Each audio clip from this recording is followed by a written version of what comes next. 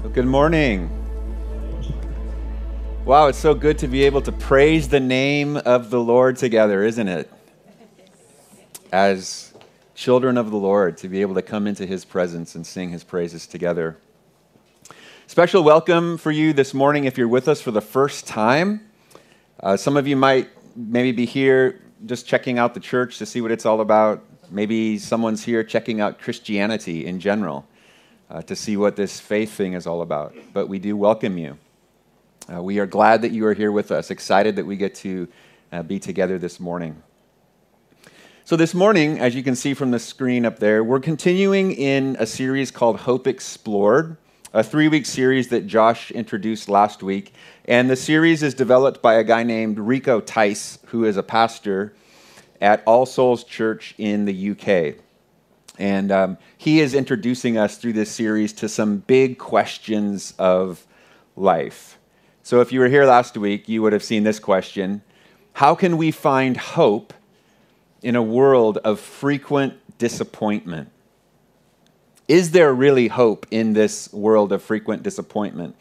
And then we learned about this, about the Christian hope, a joyful expectation for the future based on true events that happened in the past, which then changes everything about my present. We discovered that there is real hope in this world, and it's found in the person of Jesus Christ. So that was last week. But then this week we have another big word, and the word is peace, as Josh mentioned a bit ago. Peace. And this big question that goes with it. Is there any hope of living at peace with ourselves and with one another? Any hope of living at peace with ourselves and with one another? Is that possible? Is lasting peace possible, or is it just a pipe dream? Is it just something we dream about but could never realize? So to help us think about that, we're going to join Pastor Rico as he shares with us on this topic of peace. Go ahead.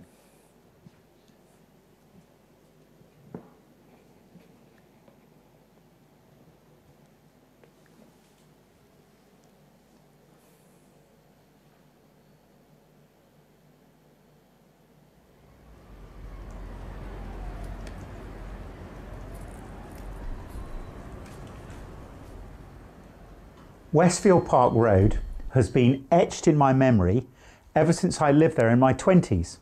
I was at number 2 with some friends, and we quite liked the place, but there was a problem. It was number 1.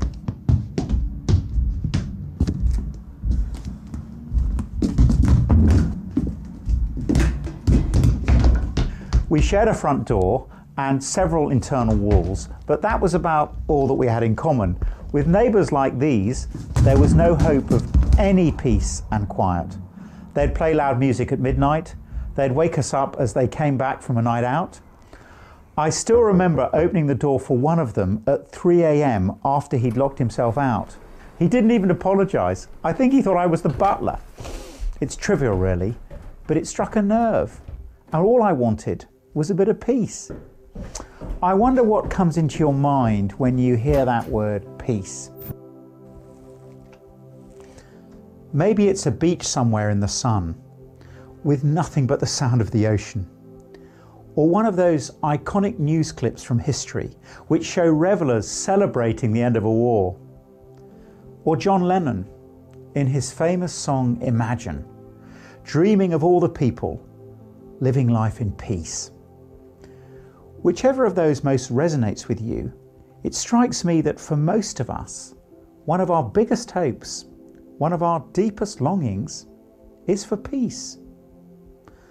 For one thing, all of us would love to see peace out there, an end to conflict and crises around the globe.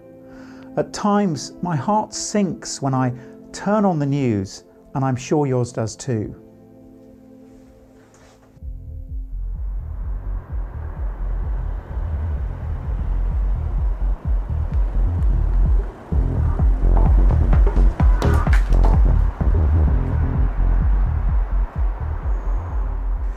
And most of us hope for peace in here too.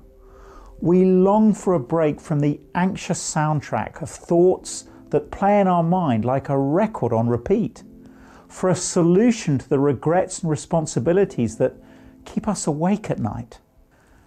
And we hope for peace between us, in our relationships. I'm sure, like mine, your circle of family and friends has been marred by relational strife. It could be a couple who've stopped really talking or listening to one another, or a parent and a child whose every interaction is at risk of spiraling into an argument, or two old friends where a simple misunderstanding like a forgotten birthday or a lack of phone calls or a shortage of sympathy has made everything go cold. The absence of peace is so painful. It's all jagged edges and gaping silences and lingering regrets. But the presence of peace, well, that's truly beautiful. It's wholeness and harmony, it's completeness, prosperity, welfare, tranquility. It's safe. That's precisely the vision behind the Bible's word for peace, shalom. It paints a picture of a peace that is deeper and more far-reaching than the ceasefires we often settle for. Shalom is not just, it's okay, I get along with my neighbor and we don't hassle each other and we leave each other to get on with our lives. That would be pretty good. But shalom is one better. It's, I take delight in my neighbor. We so enjoy each other that we take the fence down between each other's gardens. We have barbecues together. We babysit each other's kids. That kind of peace would be beautiful. But is there any real hope of a world like that? Or is lasting peace only a pipe dream? That's what we're going to find out.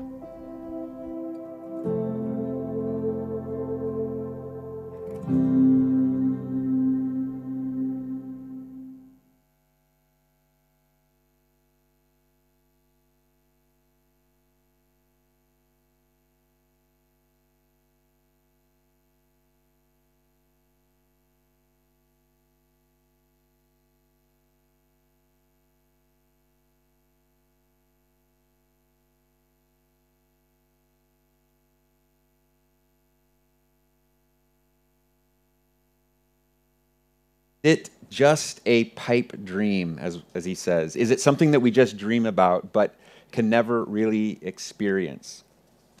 Or can we know it? Can we really experience it? Lasting peace. I think it's a really appropriate question, as he mentioned, Rico mentioned. As we look at our world, we see conflict all around. We see the absence of peace pretty much everywhere we look. And so first off, we can see conflict in the world. We look at the news and there's conflict all over the world, but especially right now in Ukraine, we see conflict. And so every single day there are people dying, there are cities that are being flattened, there are lives that are being destroyed. Conflict is in the world, but it's also in our relationships. It's not just something big that happens between countries, it's in relationships, conflict between people. And so sometimes it's members of the same family. Sometimes it's neighbors in a community that can't get along. Sometimes it's people in the same church. Has EEC ever experienced conflict? That was a joke, actually, because of course, like every church experiences. But I know you guys are like, whoa. The uncomfortable silence. Yeah, of course. So we have an argument, a disagreement, a conflict of some sort, and soon enough, we end up with families that are broken, with communities that are divided, with churches that split up because of some conflict. But then there's also this conflict that's in our hearts. And this is the conflict that really hits closest to home because it's inside of us. A conflict that can rage within our hearts as we wrestle with questions about our identity, as we think about who we are. Questions about our purpose, as we think about why we have been made. Why are we here? What are we supposed to do? questions about our own weaknesses, our own frailty. Why do I do the things I do? Oh, why do I keep doing that? And so out there in the world is conflict. In here, in our relationships, there's conflict. And then deep down in here, deep inside my heart, there is conflict as well. Conflict is all over the place. As Pastor Rico said, the absence of peace, the presence of conflict is so painful. It is so painful. And yet the presence of peace is wonderful. The presence of peace. And he talks about this word, shalom, the Hebrew word. It's not just, okay, let's be friends, smile, all right, see you, but inside I kind of hate you. It's not that. We're talking about a deep, far-reaching sense of peace, wholeness, completeness, harmony. That is shalom. The presence of that kind of peace is so wonderful. Now, no doubt you have experienced conflict. I mean, we all have experienced at one point or another conflict at various levels. And so you know what the pain of that is like. But the question is, have you experienced the beauty of shalom? Have you ever experienced the beauty, the wonder of that kind of deep, lasting peace? Let's go ahead and hear from Pastor Rico once more.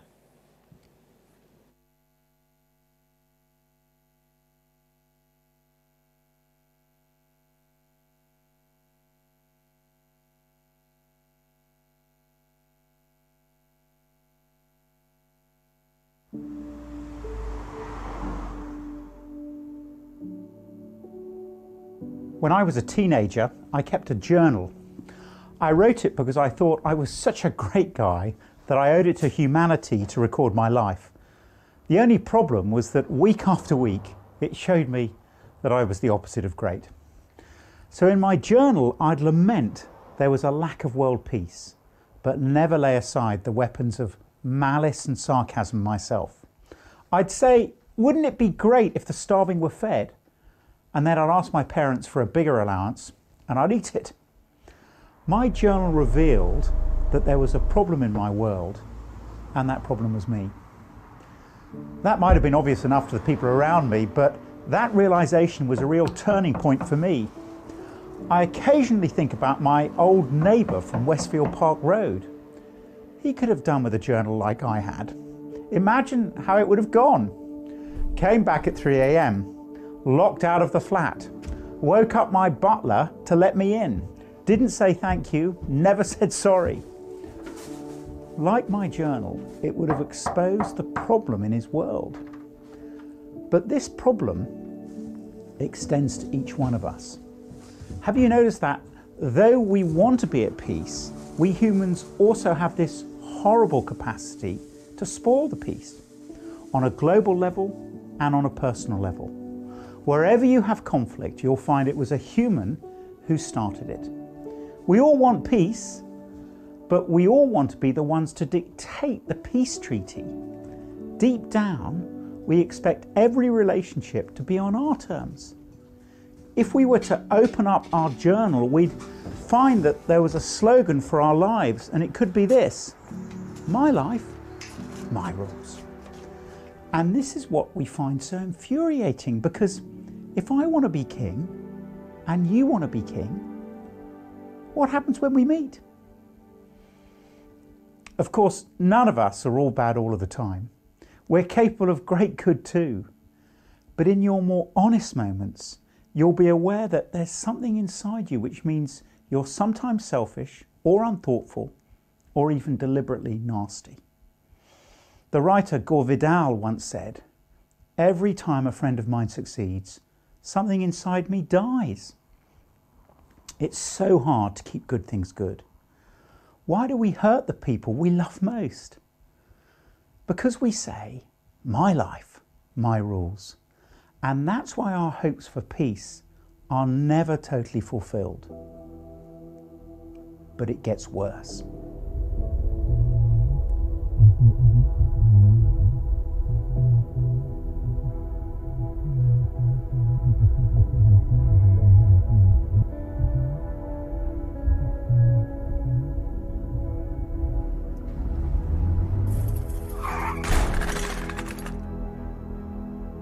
If you really want to understand the problem with peace, you need to see that it's not just horizontal.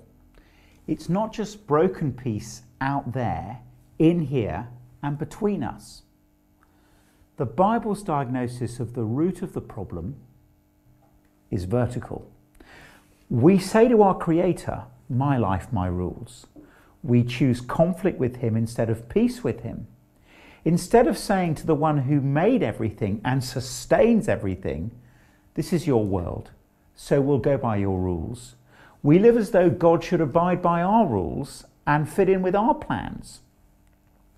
That attitude is what the Bible calls sin. And sin matters more than you might think, because it matters very greatly to God.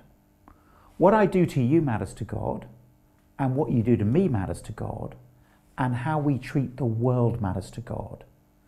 Sin has consequences because God is a God of justice, and so God judges sin. Now that's good news when we're the victims of sin. God is not indifferent, He cares. But that's also very sobering news when we have sinned. And so we face an eternity spent without the God who we've rejected, an existence without Him, and without any of the good things that He gives us to enjoy in this life, even as we reject Him. That existence is the place that Jesus called hell.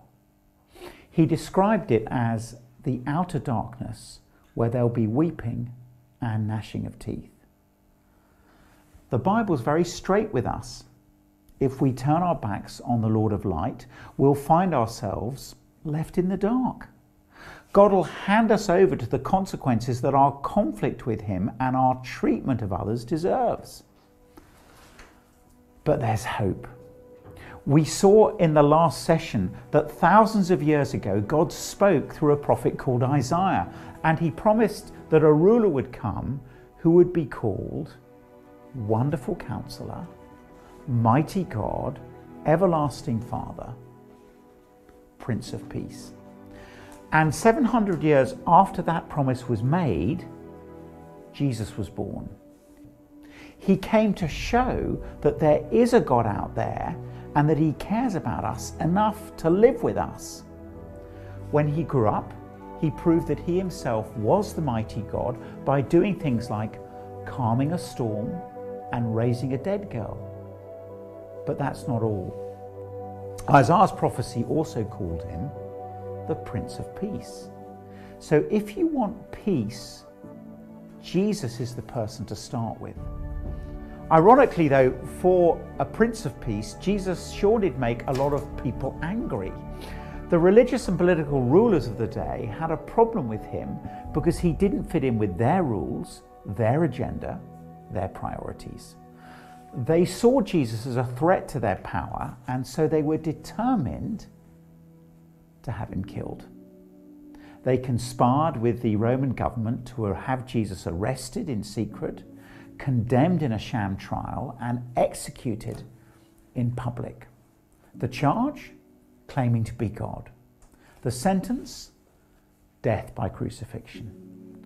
It was an absolutely brutal method of capital punishment that the Romans saved for the worst offenders in society.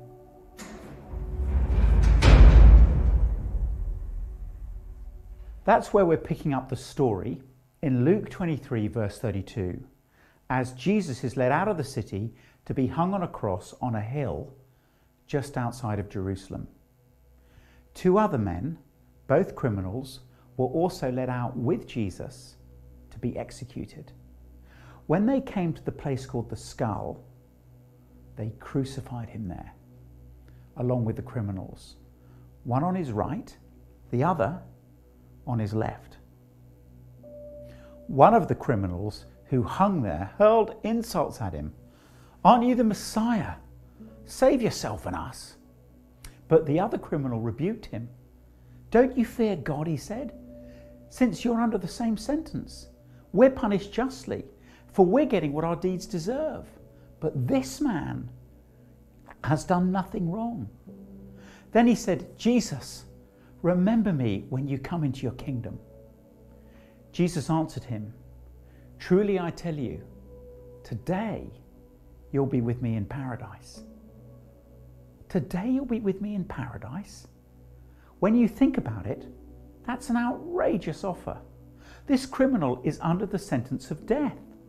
He's likely a murderer, a thief, and a terrorist. He's been cast out of society and nailed up on a cross to slowly suffocate to death. Yet what does Jesus promise him? A place of peace. That's what the word paradise is getting at. It's harmony, wholeness, and tranquility. So how can one dying man look across at another dying man and make such a promise? How can we find peace? Well, in the verses leading up to that peace offer, there are 3 steps.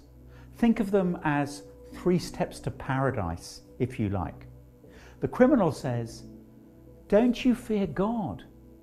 We are punished justly, for we are getting what our deeds deserve. So he doesn't say, look, I'm a victim. He doesn't say, I'm innocent. It's as if his journal has been opened and his heart has been exposed. There's a problem in his world, and that problem is him.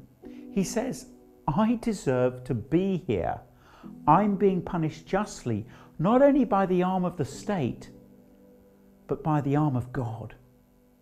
He acknowledges his wrongdoing. That's the first step. You don't meet many people this honest about their own flaws. I don't know what you made of all that talk of sin and judgment earlier. But the thing is, Christianity will never make sense until you get to the point where you look at your wrongdoing and say, actually, I've been living with a my life, my rules attitude, and I deserve judgment. Our culture finds this unpalatable.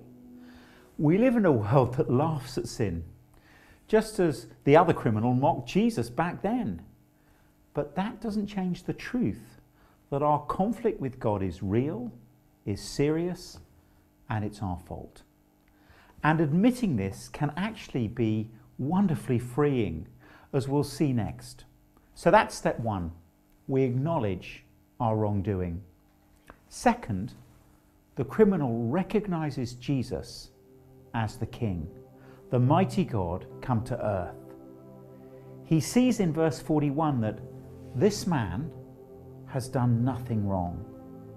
And then in verse 42, he says, Jesus, remember me when you come into your kingdom.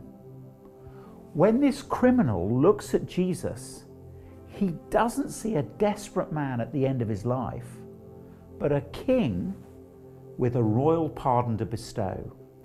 A king who can calm a storm, who can raise the dead, and who'll rule over a paradise beyond death. I wonder what you see as you look at Jesus. And in the third step, this dying man cries out to Jesus for rescue. He says, Jesus, remember me when you come into your kingdom. It's not that he just wants Jesus to think of him. He wants Jesus to act for him. Think of a married couple. If one of them says, remember, darling, it's our anniversary next week, they're not expecting their partner merely to remember that fact, but to do something about it, to book the table or buy the flowers. This criminal sees that Jesus is a king with a kingdom beyond death, an eternal place of total peace. And when Jesus gets there, the man wants Jesus to act for him. He asks Jesus to welcome him, a condemned criminal, into that kingdom. This criminal offers nothing, but he asks for everything. And what does Jesus say in response? He doesn't say, sorry, I'm just a man like you, I can't help you. He doesn't say, well, I'll tell you how you can save yourself. Live a decent life, say your prayers, love your neighbour, go to church, and then you'll book your place in heaven. He doesn't say, you decided to reject me and my rule in your life, you made your bed, and now you'll lie in it. No. Jesus says, truly I tell you today, you'll be with me in paradise. No conditions, no qualifications, no delays, just total acceptance, total forgiveness, total peace with God. The criminal offers nothing, but he receives everything. Yet this forgiveness isn't free. Yes, it's free for the criminal, but it cost Jesus his life. Look what happens next in verse 44. It was now about noon, and darkness came over the whole land until 3 p.m, for the sun stopped shining. Jesus called out with a loud voice, Father, into your hands I commit my spirit. When he'd said this, he breathed his last. 3 hours of total darkness. It's not an eclipse, but a supernatural sign of God's judgment against sin. But this judgment isn't falling on the people who deserve it. Instead, what's happening is that God is handing Jesus over to the consequences of other people's sin, of my sin. Jesus is paying for all the wrong in my journal. In a world of conflict and rebellion, Jesus was the only person always to have kept the peace. If Jesus had kept a journal, you wouldn't find any wrongdoing in it. But on the cross, he experienced God's judgment as if he had my sinful record. Jesus willingly paid the price so that he can offer peace. Here's a picture of how this works. A few years ago, as I was cycling in London, my front wheel jammed between the bars of a road drain. The bike stopped dead. I flew over the handlebars and I hit the surface of the road head first. A doctor I saw afterwards said that if I'd not been wearing a helmet, I'd probably have been killed. But I was wearing a helmet. It got smashed to pieces, but I just stood up and I was fine. Because of the bicycle helmet, I was alive. But in order to absorb that impact, the helmet has to shatter. So when I crashed, my helmet was destroyed by the impact that would have killed me. And that's a small and inadequate picture of what Jesus did on the cross. Here was God taking his own judgment, bearing his own anger, taking into himself the darkness that should be mine. The Prince of Peace experienced the darkness as he died, so that the criminal next to him would not have to endure it after he died. Instead, that criminal could enter into God's place of peace for eternity. Peace with God is what Jesus offered the criminal, and peace with God is what he continues to offer today. The steps to peace haven't changed. If we acknowledge our wrongdoing, accept Jesus as King, and ask him to rescue us, we too can know peace. That's all we have to do, but we do have to do it. And if we take Jesus up on this offer, then everything changes. It starts in here. It means that you can face the world with joy and confidence because you're at peace with the one who owns the place. When you mess up, you don't need to try to ignore it or seek to hide it or work to excuse it. You can be honest. This is wonderfully freeing. And that changes things between us. God's Spirit gets to work in the lives of his people, making friends out of enemies, repairing broken relationships. It means we can learn to forgive others because we know how much we've been forgiven by God. It means we're able to say those two phrases that are so crucial to relational harmony. I'm sorry I was wrong, and that's okay, I forgive you. That won't always be easy, and it won't always look perfect, and it will often take time. But God's peace does give us real hope for all our relationships. And one day, there'll be peace out there. There's hope for our bitter and broken world. History is heading somewhere, and heading somewhere good. The Bible says that there'll be a day when the Prince of Peace will restore the whole creation to a state of shalom, of real peace, fully and finally and forever. Peace in here, secure before God. Peace between us as we live in His world. Peace out there one day in a restored creation.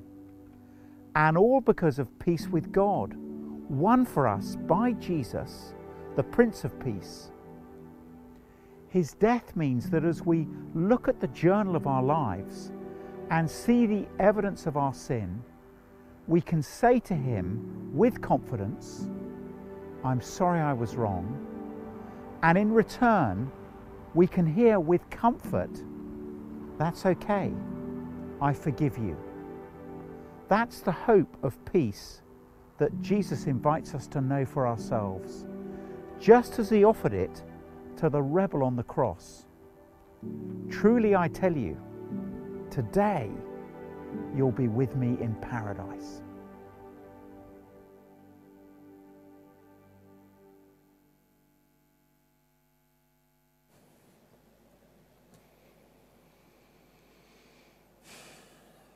The Prince of Peace, Jesus, has come to bring this deep, far-reaching, lasting shalom, wholeness, completeness, harmony, peace to this world that He created. The hope of peace is what Jesus invites us to know for ourselves right now. Peace with God, as Pastor Rico just said, such that if we look at the journal of our lives, if we wrote a journal and had it all out there, and we see the evidence of our failures or our shortcomings, we can yet say to God with confidence, I'm sorry, I was wrong. And with comfort, hear those words. That's okay. I forgive you. I forgive you. When was the last time you heard those words? I'm just curious. I actually think in the English language, I think about things like this, there might not be 3 more consequential words that you could put together. Now you guys might find something. I think I forgive and you together can be some of the most powerful, meaningful words we can ever hear or ever say to someone else. I don't know. Think about that. The last time you said that to somebody or you heard someone say that to you. I vividly remember this time, and it was really meaningful to me. I was 20 years old. That was a long time ago. It was the summertime. I was in Atlanta, Georgia for the summer, and I was working at a camp. And at this camp, I didn't have any transportation. So if you wanted to go anywhere, like into town, into the city, you had to borrow someone else's car or just go with someone else. And so this one weekend, I thought, I'm going to go with some friends. We're going to go into town. So I thought I'd borrow someone's car. Have you ever borrowed someone's car? Anyone? No? We have some yeses? Okay. Have you ever borrowed someone's car and then crashed it? No one? Okay, good. It's just me, and I highly don't recommend that. Don't recommend. Maybe just don't borrow someone's car. So I borrow the car. I'm with some people. Amy was actually with me at the time. I go into town, and we spend the day in town, and then I needed to go fill up the gas tank with gas. And so the gas tank was here on the left-hand side. We drive on the right side in America, because it's right. Just kidding. We drive on the right-hand side, and so I had to go across left-hand traffic, make a left-hand turn across traffic. And so when you're doing that, it's legal. It's just that you have to make sure no one's coming this way. Make sure it's clear, then make the turn. And so I got to the place in the intersection where I was getting ready to make the turn, and there was a car, actually it was a big truck, that had broken down coming my way, but it was in front, and it was in the middle of the road. And so I had a hard time looking around that truck to see if there were any other cars coming. So I inched out, looked, no cars, and then I thought, all right, I'm going. So I gunned it. Well, not gunned it, but I started going. I got right out in the middle of the intersection, and that's when I looked and realized there was a car coming at me, and it was coming really, really fast. And I threw on the brakes and stopped. Now, if I had more time, I would have put it in reverse. Actually, you don't do this anymore. It's all down here. Anyway, I would have put it in reverse and gotten out of the intersection, but I didn't have enough time, and so I just sat there. And as soon as I put on my brakes, I heard the sound of screeching rubber from their tires on the pavement because they threw on the brakes. And it was like this moment, it was slow motion, as I just sat there hoping. I didn't even have time to pray, right? It was that fast. It's just like, I'm hoping, please stop, and then boom, right into my car. And I watched it all just happen right in front of me. I borrowed someone else's car, pulled out into that intersection in front of another car, got into a wreck, and it was totally my fault. Now, the car was still drivable. I pulled it in to the gas station, had to wait for the police to show up, did a whole police report, all of that, but I could get it back to the camp where I was. So I got back in, and I started driving it back to the camp. And the entire way back, I felt awful.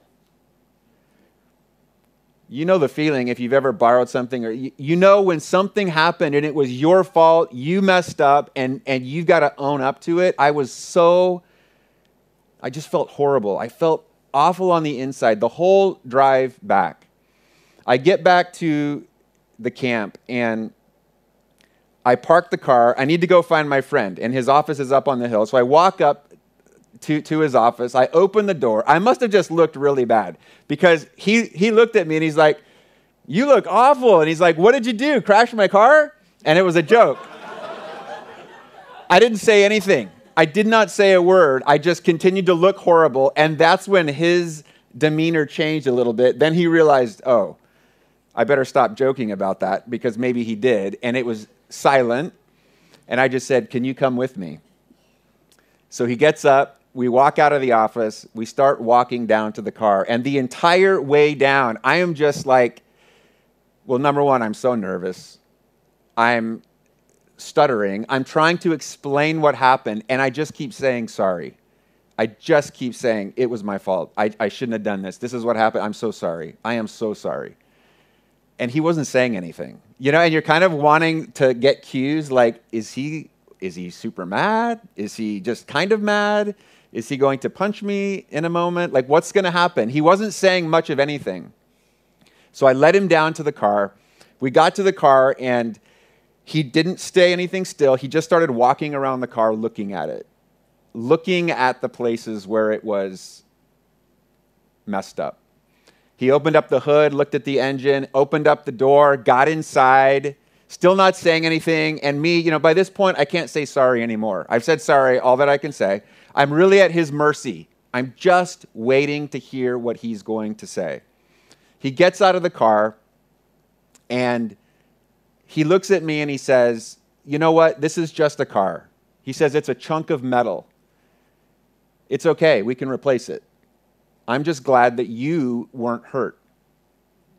And then he said, "I forgive you." He said, "I forgive you." And I got to tell you, that was the most wonderful, freeing experience that I think I've had in my life, where you carry the weight of something that you've done that's wrong. You carry it around. I feel horrible. I feel awful. I am at the mercy of someone else. And then in that moment, he looks at me and he says, John, I forgive you. And all of a sudden, it's like that weight just gets lifted up off of me. The weight of what I had done. And so in place of guilt and the shame that I was feeling, all of a sudden now I've got joy and there's freedom again. In place of conflict, there's now peace. That's peace. It's like there's conflict between us. Something is not right. And then all of a sudden he says those words. Have you had that experience? You knew it. You were in the wrong. And you said, I am so sorry. And there's nothing more you could do. And the person said, I forgive you. I forgive you. Pastor Rico said a moment ago, the absence of peace is so painful. Like the presence of conflict. When you know that you've messed up, there is no peace. Wow, that is so painful. And yet the opposite, the presence of peace, the presence of shalom is so wonderful. 1,700 years ago, there was a guy, his name was Augustine, and he was a follower of Jesus. He was a leader in the church, and he said something similar. He said, we were made for God, and our hearts are restless until they find their rest in Him. We, as people, we were made for God, and our hearts, they are restless. They are without peace. Until that moment that they find their rest, their peace in God. The restless heart, the heart without peace, but in God now, through Jesus Christ, those restless, conflicted hearts find their true and their lasting peace. Peace that is offered to us today. 3 things that Pastor Rico mentioned. He said, we acknowledge that we've screwed up. This is what peace with God is all about, acknowledging that we messed up. We recognize that Jesus is the King, just like the criminal on the cross who saw Jesus and recognized there was more to him. And then third, we cry out to Jesus for rescue. And when we do that, we hear those words. We hear those powerful words from Jesus. It's okay. I forgive you. I forgive you. And in that moment, we will experience the forever peace that our hearts are desperately searching for. So first off, I just want to ask, have you experienced that kind of peace before? Have you experienced that peace of God that comes when we say, God, I'm just coming before you. I ask for your mercy. I recognize that I have messed up.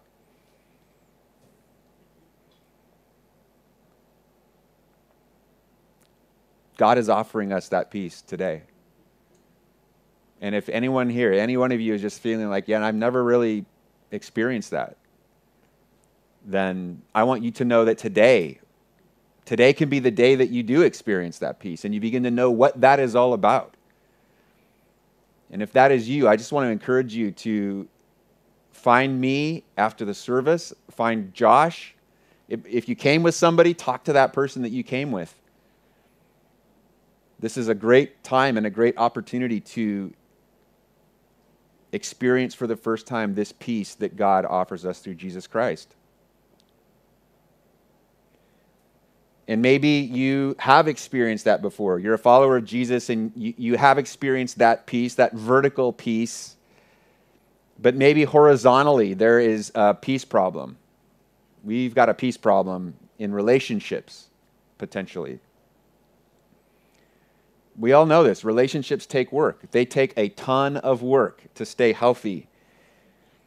But the foundation of that work, which Pastor Rico mentioned as well, is the ability to say, I'm sorry. I messed up. And on the other side, to be able to say, that's okay. I forgive you. I forgive you. I would just like us to take a moment to be silent before the Lord and to consider some of this. And again, if you're at a place where you're just learning about Christianity, we welcome you here. Come find us afterwards. We would love to talk to you more about what it means to find peace in Jesus. If you are a Christian, but you're thinking through what it means to have relationships with others that are at peace, I just want you to consider life right now. Is there anybody right now who you really need to say, I'm sorry to? You crashed their car, but you're not willing to say it. Is there anybody you need to say sorry to in order to repair relationship? And on the flip side, is there anybody you need to forgive? Forgiveness is tough, but we can forgive as people, Christians, who have been forgiven through Jesus. And so a question is there anybody that you think, man, there is no peace right now in that relationship? I need to forgive that person.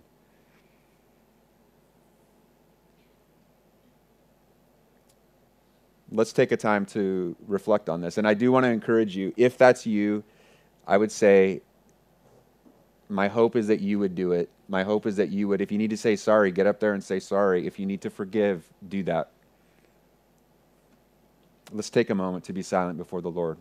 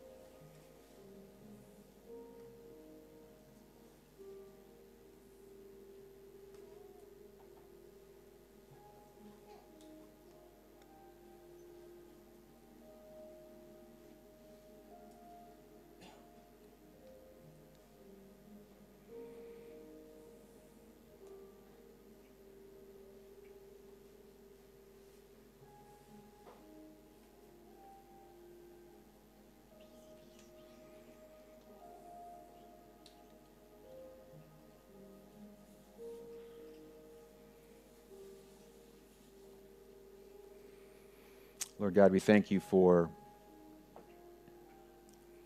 the peace that we can know with you. Jesus, we thank you for the cross, and that we can know peace in our relationship with you because of that.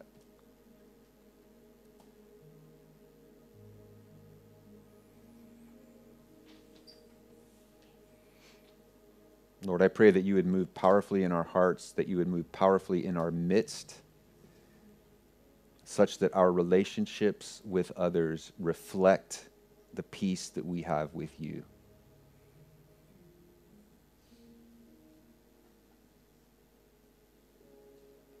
That there would be peace in our relationships, and that if we need to make that step, that you would, by your Holy Spirit, give us the power that we need to do that.